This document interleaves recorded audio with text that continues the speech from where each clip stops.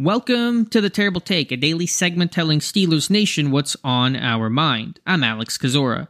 This is from a few days ago. I know I'm mentioning this well after the fact, but I tweeted a really interesting Steelers stat, at least to me.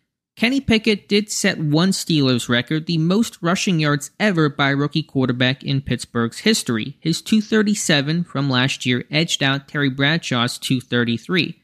Believe it or not, Pickett's the man with the most. More than Ben, more than Cordell. In fact, Pickett rushed for more yards last year than Ben did in any season. Bradshaw only surpassed that twice. So what does it mean? Like many of my obscure stats, I guess not a whole lot. Pickett's athletic and can run. That's not me breaking any ground. But it serves as a reminder to the mobility the Steelers now have at the position, something they lacked for the last decade of Roethlisberger's career with his old man knees.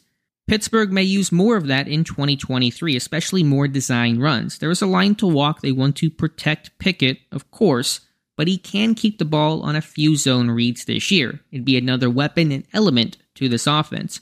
Something to think about as the season kicks off. Be sure to follow us at SteelersDepot.com and check out episodes of The Terrible Take every day at 5 p.m. Eastern Time. And check out The Terrible Podcast with myself and Dave Bryan every Tuesday and Friday.